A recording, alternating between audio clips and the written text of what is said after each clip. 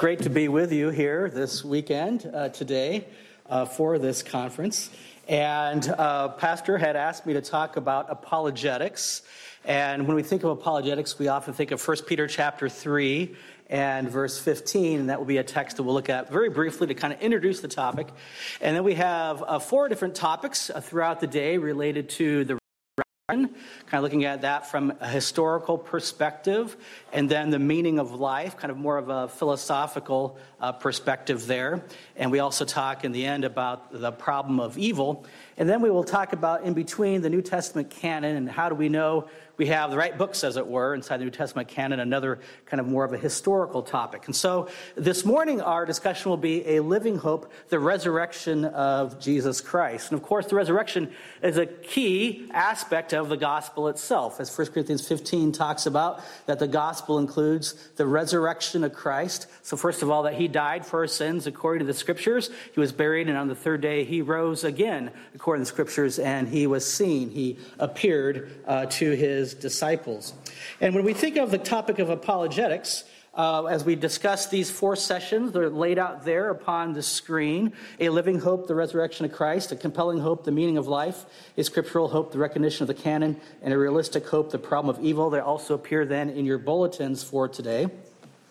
I mentioned 1 Peter chapter 3, verse 15 is a key text because it actually has in the original language the word apologia, from which we get the word apologetics, but it says, "But sanctify the Lord God in your hearts, and be ready always to give an answer to every man that asketh you a reason for the hope that is in you, with meekness and with fear." And I believe you got little postcards, nice colorful postcards with that verse upon it there inside your bulletins. And this verse reminds us of a couple key aspects of the field of apologetics. First of all, the person of the apologist. It's someone who has set aside the Lord Jesus Christ in his heart. It's interesting, every other time the verb sanctify, which is the word set apart, is found in the New Testament. It's God, a member of the Trinity, who is the one who is the subject of the verb to set apart, to sanctify, whether the Father or the Holy Spirit, for example. But this is the one exception to that rule in the New Testament, in which we set apart the Lord Jesus Christ in our hearts. Of course, we don't make him any more holy than he is. He's absolutely, perfectly holy, but we set him as aside in our hearts. And it speaks of the preparation of the apologist.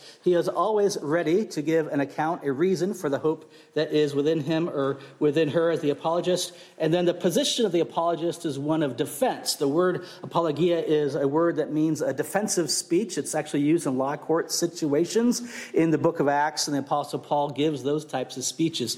In fact, in the book of Acts, there are more words tied to apologist-type speeches in the book of Acts than evangelistic speeches, even because the end of the book of Acts contains quite a number of Paul's speeches before Roman authorities, for example, defending himself before them.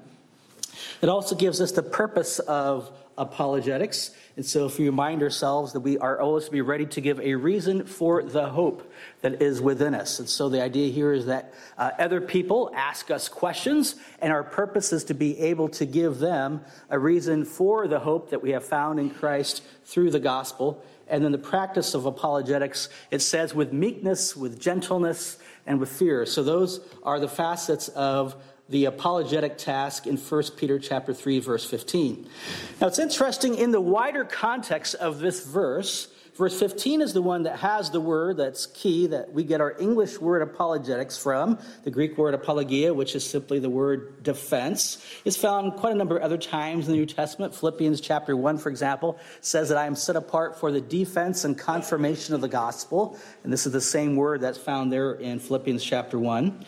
In this context, in verses 14 and 17, it refers to faithfulness in the midst of suffering. So 1 Peter chapter 1, verse 14, "As obedient children, not fashioning yourselves according to the former lusts in your ignorance." I'm sorry, that's chapter 1. I meant to read chapter 3, verse 14. 3:14. "But, and if you suffer for righteousness' sake, happy are ye, and be not afraid of their terror, neither be troubled." So here we have the idea of suffering for righteousness' sake. In fact, in the wider context of this epistle of Peter, he stresses, don't suffer, or quote, suffer because of unrighteousness, the due desert, as it were, for doing things that are wrong or even criminal, but make sure it's for righteousness' sake. And then verse 17, after our key text, says, for it is better if the will of God be so that you suffer for well-doing than for evil-doing. So here we have the concept of suffering again. In fact, if you were to work out this passage more kind of exegetically, looking at the text itself, you wouldn't really have a strong sense that the word apologia in this context is talking about having these amazing rational arguments for the Christian faith. It's actually, apologetics is tied to the faithful living that causes people to ask us questions about the hope that is within us, and especially faithfulness in the midst of suffering, which is a theme of the entire book of 1 Peter. And so that's really more of the contextual sense of the concept of apologia within the epistle of Peter. And verse 18 goes on then to talk about, for Christ also hath once suffered for sins, the just for the unjust, that he might bring us to God, being put to death in the flesh, but quickened or made alive by the Spirit. And that word made alive, it's a compound word. It's obviously the idea of life, and then the verb to make. So to make alive, referring to the resurrection of Christ. And that is the foundation then for our hope. You can go back to chapter 1 and verse 3. Blessed be the God and Father of our Lord Jesus Christ, which according to his abundant mercy hath begotten us again into a lively hope, or a living hope.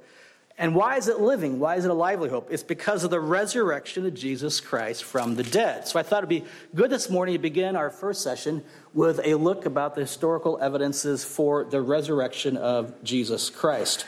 So first of all, some contextual issues here. One is the issue of the definition of miracle. We'll talk about various historical facts this morning in this session, but I think we all understand that we interpret facts within hermeneutical frameworks. That is, we don't come to facts with a blank slate. We already come with a framework of mind or a worldview in mind by which we interpret facts, and this is true of course, various fields of human endeavor and various fields of human knowledge. It's also true in the sense of the resurrection with the concept of a miracle. So some people would make it sound as if a miracle is something that violates or opposes natural law. But strictly speaking, of course, natural law is a descriptive facet. That is, that we see how things function, and then we describe that through the language of natural law. If there is someone who created the cosmos, he is actually the lawgiver, as it were, of nature. And so it's not so much him entering into something from the outside and then violating or opposing it. It's actually him supervening and stepping within his own creation, and that he is more powerful than the laws that he himself has put into place. So to think of an easy example of that, if I were to hold this pencil here, let's say, with my left hand, and then I drop it, and then I catch it, okay? Does that mean that the law of gravity has been violently opposed and overcome? Because I caught it, I didn't fall all the way to the ground. You would say, no, the law of gravity is still working. It says there was a different law at work that had more force than the law of gravity at the moment. And if God is omnipotent and all-powerful and the creator, as the Bible speaks of him being, it's actually the fact that he is stepping into his own creation and supervening, and we would call that a miracle. So it's not so much a violent opposition, because it's his own laws, but it's him more powerfully supervening. And so when we talk about the historical evidences for the resurrection this morning, we are acknowledging that people with a heart of unbelief will see that differently than those with a heart of belief, because we don't approach the historical evidences neutrally as we discuss those. But the Bible itself talks about that Jesus Christ, after he appeared, showed himself to be alive by many infallible proofs, it says, in the book of Acts and chapter 1. I also think we need to understand the context of the resurrection. It didn't come out of the blue, as it were, and suddenly there were these apostles running around talking how they had seen the risen Christ, but there were historical events leading up to that. And these events included the very unique character of Jesus Christ, that he was unusual. He was not like any other rabbi at the time period. And we see this in the Sermon on the Mount in chapters 5 through 7 of Matthew. If you were to ask the average rabbi what he thought of something, he would usually quote another rabbi from the past and would say, well, as Rabbi Hillel says this, or Shammai says this. But Jesus Christ, in Matthew chapter 5, he even says, But you have heard from them of old, thou shalt not commit adultery, or thou shalt not murder, which of course he's quoting the Decalogue, the Ten Commandments.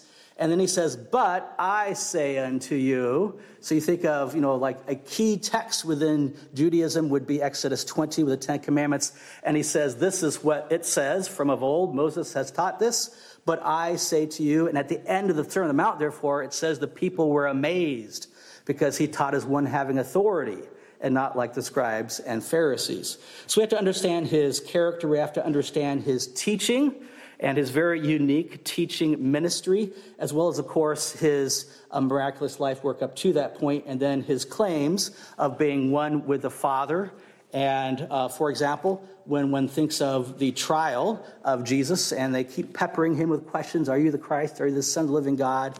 And he ends up saying, after being silent like a lamb for quite a while, he ends up saying, what you say is right, and you will see the Son of Man coming with power and great glory.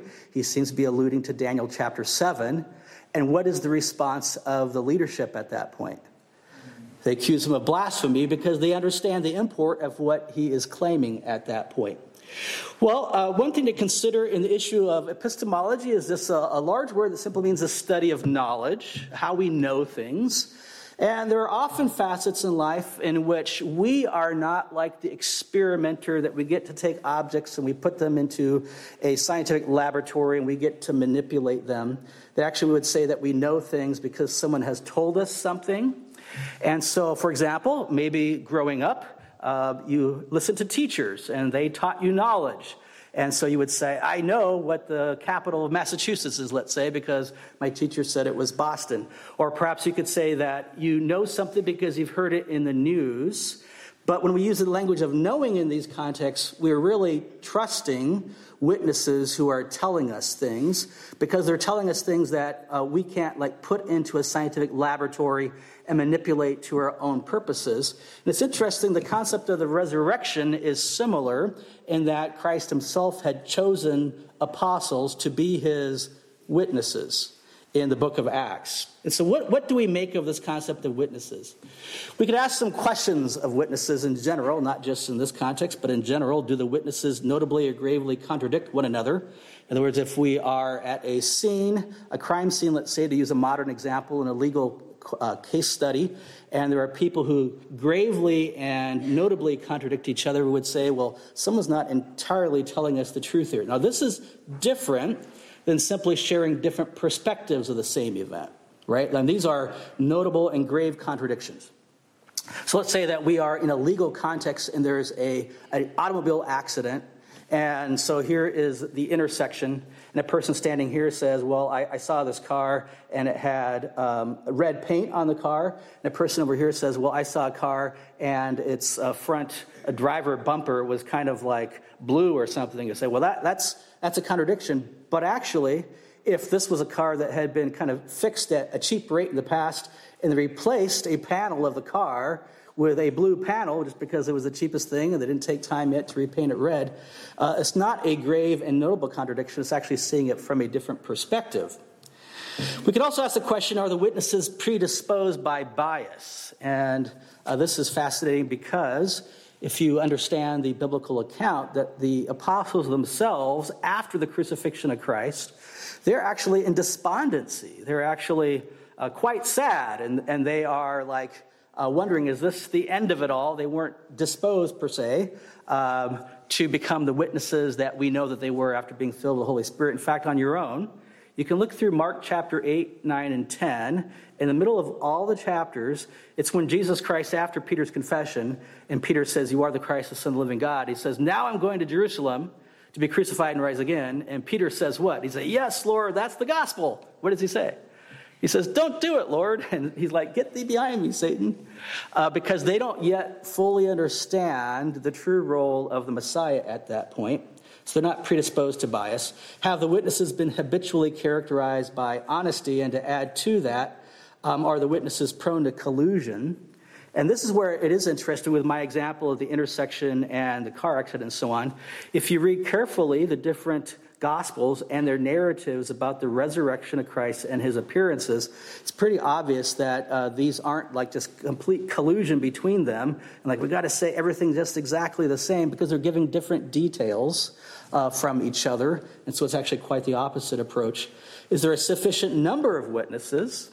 And here 1 Corinthians chapter 15 talks about how Jesus Christ appeared to James and to Peter and to 500 at one time. So, for example, there are some who would put forward theories of a hypnosis or a vision-like theory in which he didn't really rise from the dead, but people just had some type of experience mentally, psychologically, because, there's even a book in the past about a great mushroom theory, and they got poisoned by mushrooms, or another theory that they got drunk and so on. But to imagine 500 people at the same time, at the same event, sharing the same experience of seeing the risen Christ would work against such a theory. And are the witnesses honest even to the point of personal sacrifice? And according to tradition of the 12 original apostles, and we'll take Judas off, so now we're down to 11, all but one of them actually died for his faith and became a martyr for his faith. So if there was an issue of collusion and they're working together and they came up with some type of fictional story and they're going to agree on that, you would expect there to be quite a bit of pressure at some point for one of them to cave in and say, nope, we made this all up. I'm not giving my life for this idea. But in fact, all of them were willing to suffer at great personal sacrifice. And so we come to some historical evidences for the resurrection. I have about 15 of these, and they have been developed and adapted from Gary Habermas's work on the minimal facts approach, in which he has about a dozen. And so I've increased that and added some more and worked on them on my own, etc. So we'll kind of rapidly go through these. Jesus was crucified by expert Romans. The Romans were good at what they did, including crucifixion. And so we know that crucifixion was reserved for very poor people, for non-citizens, especially for slaves and other socioeconomically deprived people who had done a treasonous work against the government in particular. And so, as Cicero would talk about back in the Roman Republic time period, not even should the Roman citizen not be fearful of crucifixion, he should not even talk about it, should not be upon his tongue and his mouth, and he shouldn't even think about it because it is so low, so beneath the task of a Roman citizen. But it was used for non-citizens, and it was used to humiliate them, and it was a very public event, therefore. They were often crucified along roadsides or on hilltops so that people could see them from afar. And it was meant to be humiliating to them and to their families. But the Romans were good at what they did. In fact, we know, you can see this even in the gospel accounts, how they would go by, and if they weren't dead yet and they wanted to rapidly hasten their demise, they could break their legs, for example, because death often actually happened by asphyxiation or the inability to breathe in the midst of crucifixion. His corpse, says Jesus' corpse, was never produced. It's fascinating. There are no accounts, even from the contemporary time period, among the enemies of early Christianity, its opponents, that claim they had the body. So when we think of like one of the earliest alternate, or the earliest alternate theory that we are exposed to as far as the Jewish leadership saying his body had been stolen, it's not like the Jews had the body and said, here it is, they stole it, we got it back from them. There is no one who claims that they have possession of the corpse of Jesus Christ. Jesus did not continue in Israel indefinitely after his crucifixion. So we don't have any accounts about how Jesus 3 years later, 5 years later, how he came back and he was still walking around Jerusalem or walking around Judea or Galilee and ministering to other people. He did not continue in Israel indefinitely after his crucifixion. His disciples were initially in despair. And we talked about this. It's not like the disciples initially were completely full of hope and courage, and they remembered what Christ had said, and they were anticipating with exhilaration the moment of the resurrection, but actually quite the opposite, that they were living in fear after the crucifixion. They were probably scared for their own lives even, and wondering if the authorities, the religious and the political authorities, might be coming for them as well. And they were living in the midst of despair. And his disciples' lives dramatically changed several days later. So we have to have some type of explanation of this drastic shift in the lives of these disciples who were in the midst of despondency and despair and were suddenly filled with courage and with hope to the point of being willing to die and suffer greatly for their proclamation. The disciples reported seeing Jesus as risen again. At this point, I'm wording this purposefully in like a neutral manner, as it were, that they reported that they had seen Jesus risen again. It's fascinating if you look at, for example, the Jewish historian Josephus. There is a paragraph in Josephus. It's called the Testimonium Flavianum because his name is Flavius Josephus. There are quite a number of debates about that paragraph, what the original wording would have been, because in the Greek it says some things that it's really hard to consider a non-Messianic Jew like Josephus actually saying. And the Arabic version is quite different than the Greek version. Let's just kind of say for a moment that the Arabic version in some manner is closer to like what the original might have been. It says that the disciples reported that Jesus had risen again. It doesn't say that he did, because it would be hard to be a non-Messianic Jew and simply say that. You'd be moving toward being a Messianic Jew if you believe that Jesus of Nazareth had risen again. But we have historical evidence that the disciples reported that. We also have, for example, some second century Greek satirists who would go around making fun of people. One in particular, I'm thinking of Lucian of Samosata, who would similarly talk about the growth of early Christianity and how they had reported that their crucified hero and founder lived again. Seventh, among the earliest witnesses were women. There is agreement about this among the four Gospels. Now, like our illustration of the automobile accident, they won't discuss all of the same names. They may say women without giving all of the names, or some of them will give fullness of a couple of names, and one gospel may just refer to the one Mary. But what they all agree on is that the women were the earliest witnesses. And why is this important? Because if you were to make up the account of the resurrection, if you were to have the opportunity to fictionalize it, to make it out of whole cloth, just make it up, you wouldn't say that women were the first to see the risen Christ, because they did not have the legal power in a courtroom situation to be listened to as witnesses. And if you wanted to fabricate it and make it the best possible story, you wouldn't actually have women in that historical social context be the earliest witnesses. But historically speaking, this is stated across the board. Eighth, among the earliest church leaders was James the Just. So he is known in Hegesippus, a second century historian, as James the Righteous or James the Just. This would be seen as the traditional author of the book of James. So not James the Apostle, not James the son of Zebedee or James the Lesser, but a different James, the half-brother of Jesus according to most reconstructions of that. Number 9, the early believers, that's a typo there, proclaimed that Jesus was the conqueror of death and the grave. And this was a common theme in the very earliest layers of the Christian proclamation, that Jesus Christ had conquered death and the grave.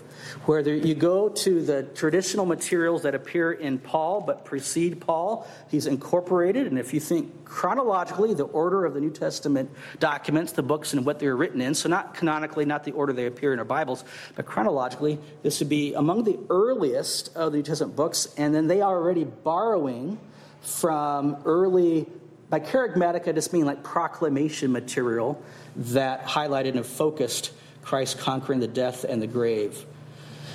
This resurrection became a basic proclamation of the early Christian kerygma. So here again, kerygma just means proclamation. And if there's consistency across the various authors of the New Testament on any issue, it's this issue, that Jesus Christ died and rose again. So whether it's the Johannine writings, John's writings, Pauline writings, Paul's writings, or then the general epistles in the book of Acts, obviously the Gospels themselves, what they would all agree on is upon this basic sense that the core of the Christian proclamation included the resurrection of Jesus Christ. 11th, the early church was motivated and emboldened by its belief in Jesus' resurrection. It's not only the 12 apostles, but others, such as the Apostle Paul, who was willing to be, of course, beaten, is willing to be whipped, to be shipwrecked, to be incarcerated, Ultimately, he was martyred for his faith. If you want it kind of like Paul's resume, you can look at 2 Corinthians chapter 11, in which he lists all the times that he was shipwrecked and beaten, whipped, incarcerated. And actually, in that list, there are more incidents, more events than the book of Acts, for example. So the book of Acts is selective history, and it ends at a period in time, of course, as well. But 2 Corinthians has a fuller listing, at least in just name form, of the various sufferings that the Apostle Paul went through. And then beyond that, just everyday believers in the early church who were invigorated by this good news that Jesus Christ had conquered death and allowed them to not be fearful of death. So I'm thinking now of Marcus Aurelius, who was a Roman emperor in the 150s, so we're the mid-2nd century now, 160s. And in his meditations, he is a Stoic philosopher. He's a pagan philosopher, a follower of the Stoic system, including Epictetus, a famous philosopher. But he praises the early Christians because he says, just like the Stoics, they don't have a fear of death. But he says, I praise them for that fact, but what I don't like is their histrionic approach. They're too emotional at the point of death. He says they're singing hymns when they're becoming martyrs, and they're actually joyful at the point of death. So it actually goes beyond Stoicism, which, if you understand that word, is kind of like, we think of someone Stoic today. They don't show emotion. But even the Roman emperor, by the mid-2nd century, recognized how the belief in the afterlife, because Christ had conquered death, invigorated the early Christians. 12th, the disciples were willing to die for their belief in the risen Jesus. We've talked about that. 13th, the Christian day of worship became Sunday in celebration of the resurrection. And so we have some kind of reflections of that inside the New Testament. 1 Corinthians 16, when you come together on the first day of the week, bring your offerings there. We have a reference to the Lord's Day in Revelation chapter 1, but especially, even more so, in what's the so-called apostolic fathers, which, according to various traditions, would be the generation after the apostles. Some of them talk about the first day of the week or the worship on Sunday. And they also talk about, in fact, the 8th day, which sounds kind of odd because only 7 days in a week. But when you have 1 week and then the next week starts again, that's day 8. It's the beginning of the next week. And so with the resurrection kind of being this brand newness to life and what God is doing in the created realm, they actually would refer to it also as the 8th day of the week. And so there are various documents that would talk about that. And if you're thinking sociologically, how religions end up with strong traditions, right, that you do over and over again. And one of those would be what day of the week you actually assemble to corporately worship. And so this is a huge shift coming out of Judaism, with Sabbath, Saturday, being the day of worship. So historians have to have some type of explanation of why early Christianity moves to Sunday, away from a very set day of the week that's even found in the Ten Commandments, as far as Saturday, the seventh day, being the day of worship. 14th, early Christians ceased involvement in the Jewish sin sacrificial system and moved away from the law being the locus of one's relationship to God. Now, this was not in every case immediate, because you see this working its way out in the book of Acts in this transition, right? So you see Acts 15, and they have the Jerusalem assembly in which they discussed, was it necessary to be circumcised to be in right relationship with God, etc. But they've moved away from the sin sacrificial system tied to the temple. The book of Hebrews, of course, is key to that. The destruction of Jerusalem in AD 70 was an important historical event tied to that, because the temple was then destroyed. And there has to be some explanation for this newness of worship that would not include the sin sacrificial system. And there was a changed Saul of Tarsus that we know as the Apostle Paul, that claimed to have seen the risen Jesus. That comes from 1 Corinthians chapter 15. We'll delve into that a little bit more fully here in just a moment.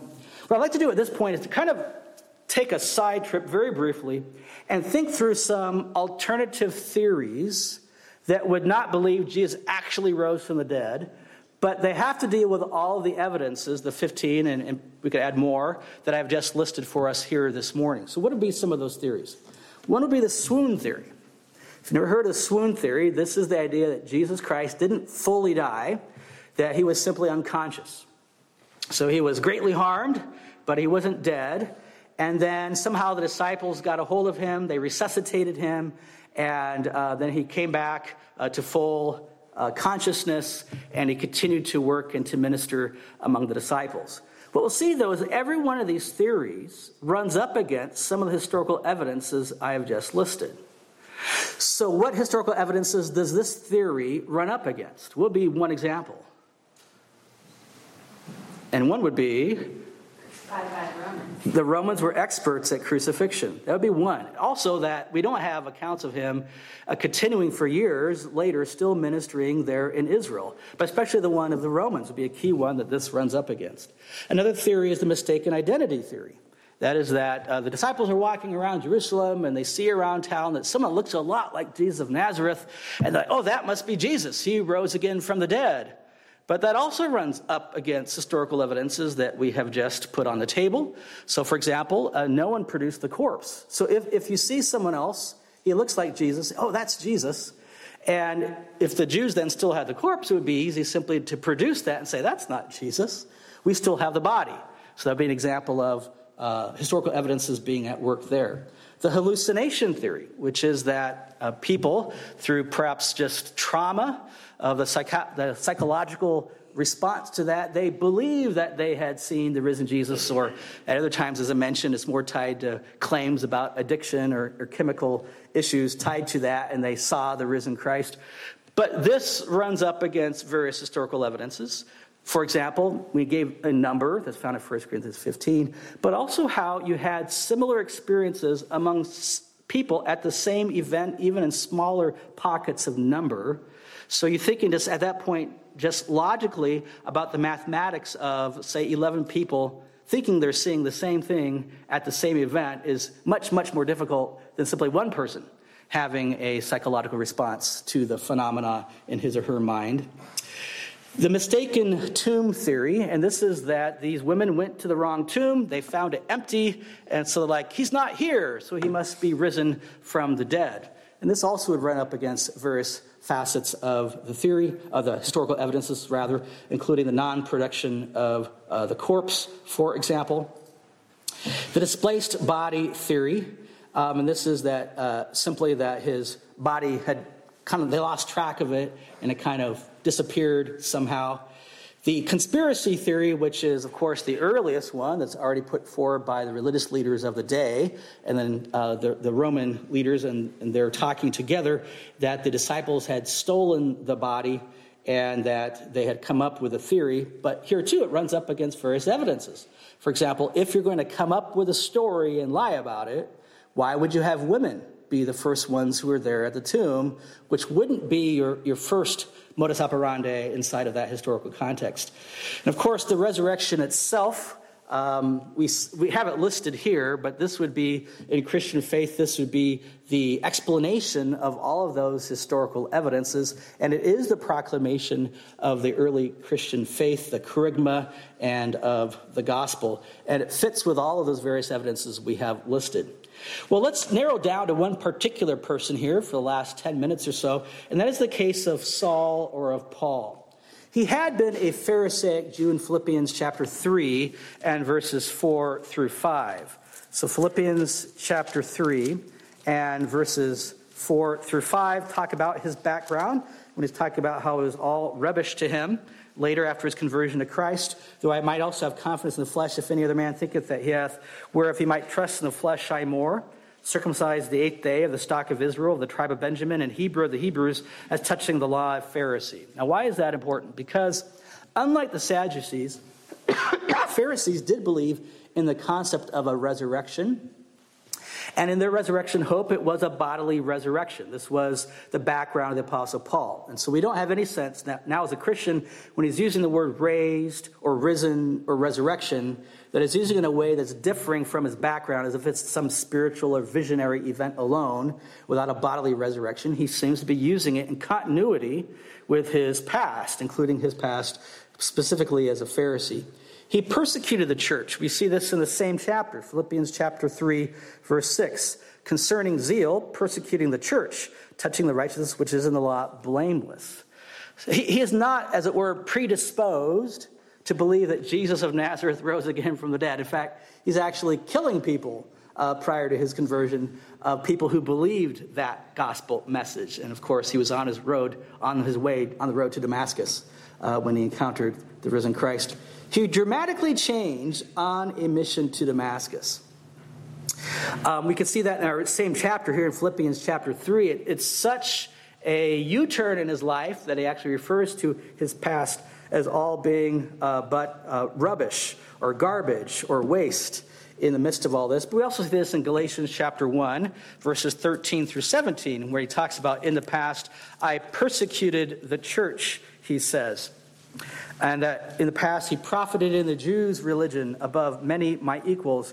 But when it pleased God, who separated me from my mother's womb, sounding very much like an Old Testament prophet calling, he called me by his grace to reveal his Son in me, that I might preach him among the heathen. Using historical language, the epistles of Paul are primary source documents coming from Paul himself. We're probably more familiar with the Damascus Road narrative in the book of Acts, but there it's secondary literature, as it were, someone talking about Paul. But here, this is Paul himself. In fact, he talks about the end of Galatians chapter 6. He takes up the pen with his own hand. He writes with large letters to the Galatians, and he shares with them this epistle. But he talks here about this drastic change that happened in his life.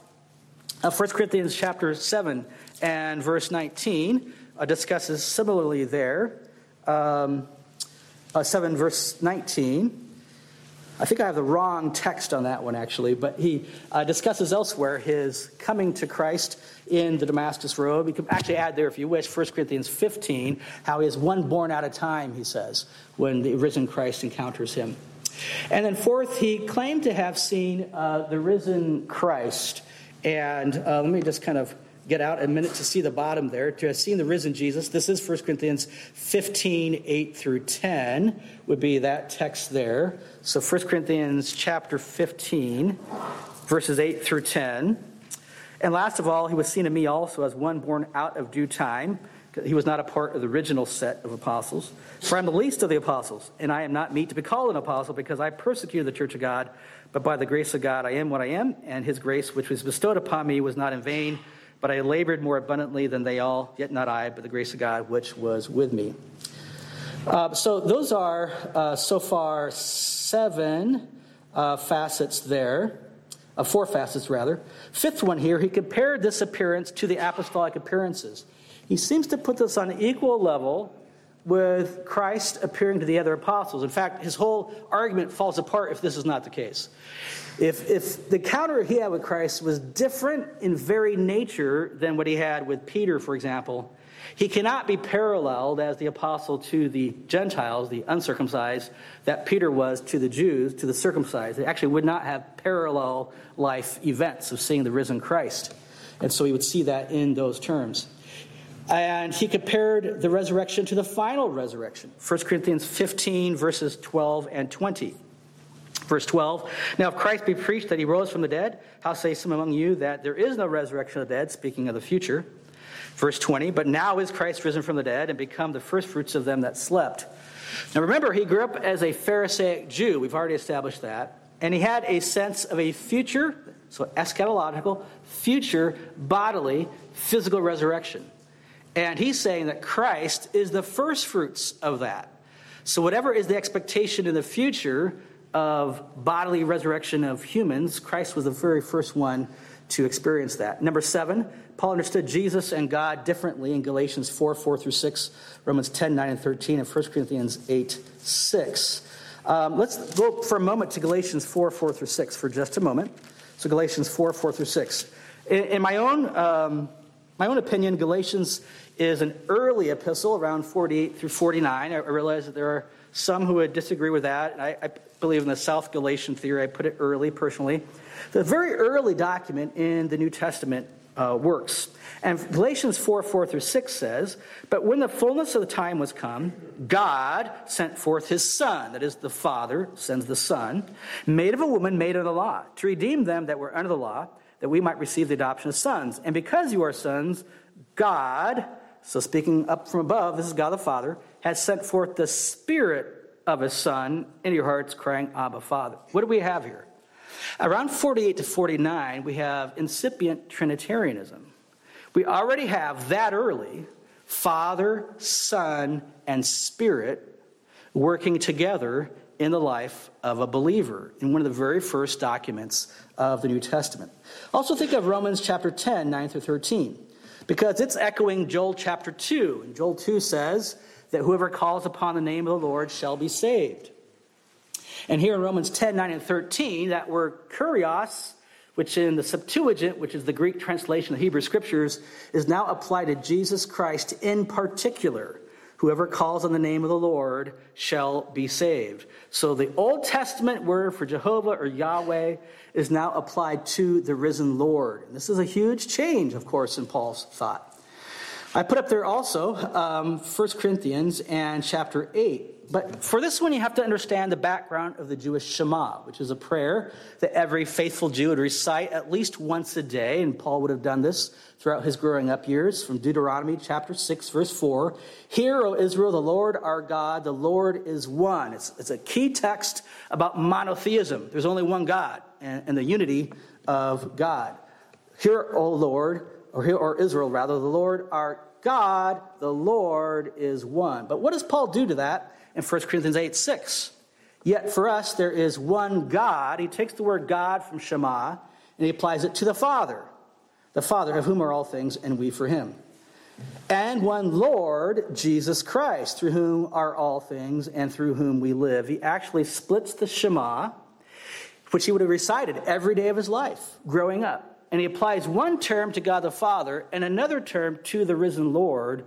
And as Gentiles and as believers living in 21st century America, we're not amazed by the huge shift that appears here in 1 Corinthians 8, 6, and 7, based upon the way that the Apostle Paul would have been raised in his Jewish context, because we don't recite the Shema every day of our lives. But this is a huge shift in his thinking in taking the Shema and applying the two terms to Father and to Son, respectively.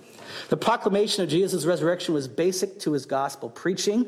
We've already seen 1 Corinthians 15, 1 through 4. At least I've alluded to that and quoted that. But also in Philippians 2, 5 through 11, which is a highly poetic passage about Jesus Christ condescending and becoming a man and then a servant and then all the way to the point of death. And you might say that's the final step downward. You can't go lower than death. But remember, in the Roman culture, there is one step further down, even death on a cross, because death on a cross is reserved for non-citizens who are poor and slaves and have done treasonous activities all the way down. And then you have the stair-step ladder going back up. But God has exalted him and given him a name which is above every name. The name of Jesus, every knee shall bow, of things in heaven and things on earth and things on earth. And every tongue should confess that Jesus Christ is Lord, to the glory of God the Father. So it's a basic proclamation. The proclamation of a returning Jesus was basic to Paul's kerygma in 1 Thessalonians chapter 1, verses 9 through 10. Here Paul is reciting what he had told the Thessalonians, and he wasn't there very long in Thessalonica, but in his explanation of what the basic preaching was that he gave them, he said that they had to turn to God from idols, to serve the living and true God, and to wait for his Son from heaven, whom he raised from the dead, even Jesus Christ, which delivers us from the wrath to come. In fact, if you unpack 1 Thessalonians chapter 1, he begins early on by talking about faith, hope, and love. And in faith, they turn to God from idols. And in love, they serve the living and true God. And in hope, they're anticipating the coming of Christ.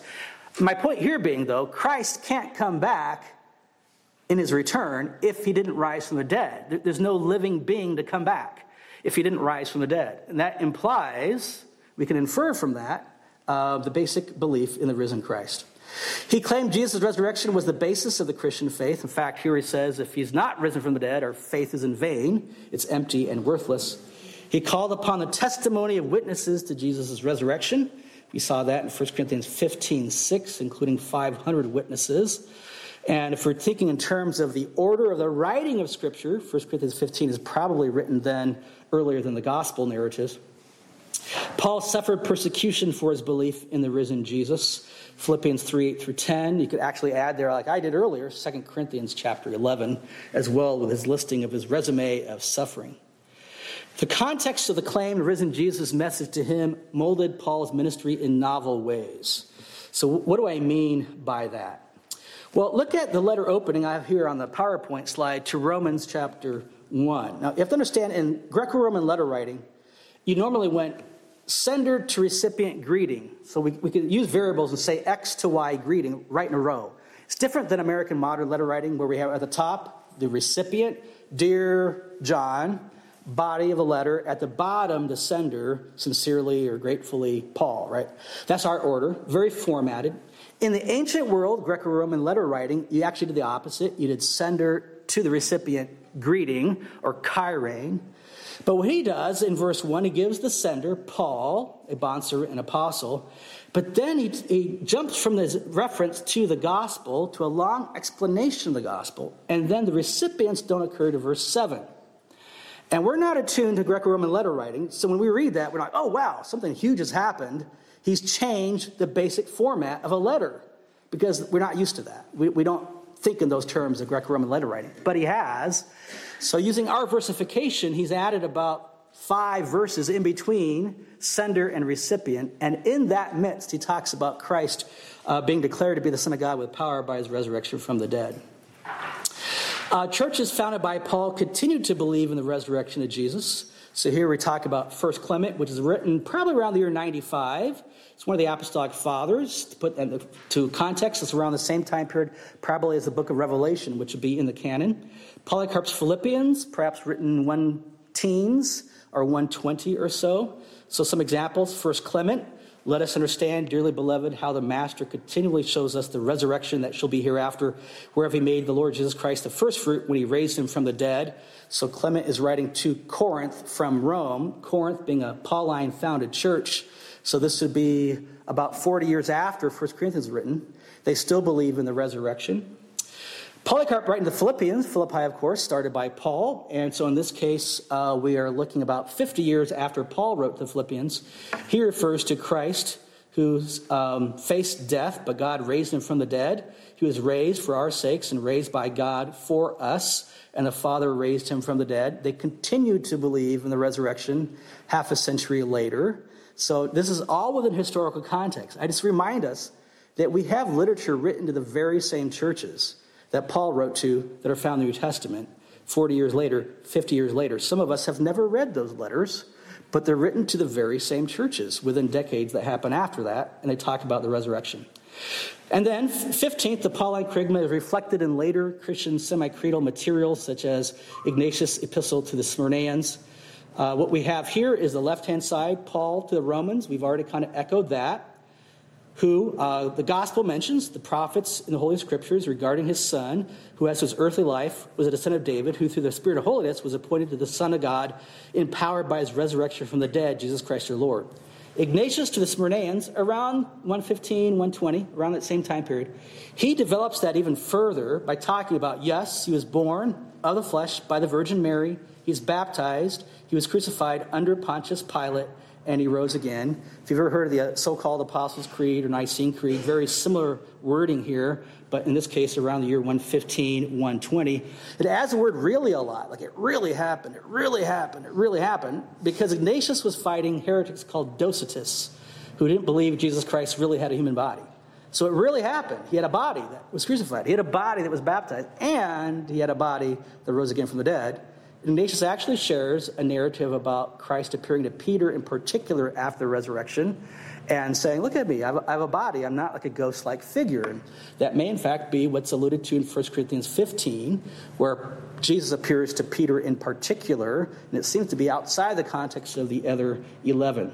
So those are some historical evidences for the resurrection, which is the foundation of our living hope. I know that we covered a lot of material here in our first session, and I went about 5 minutes over, but I hope you'll forgive me for that. But lots of good material. If you have any questions during a break time or lunch time, feel free to ask me, but thank you for your time. Let's look to the Lord in prayer. Father, we thank you that we can approach you because of the risen Lord Jesus Christ, who is our high priest. He is a living priest, Father. He has shown us a living way, and we are grateful for that living hope.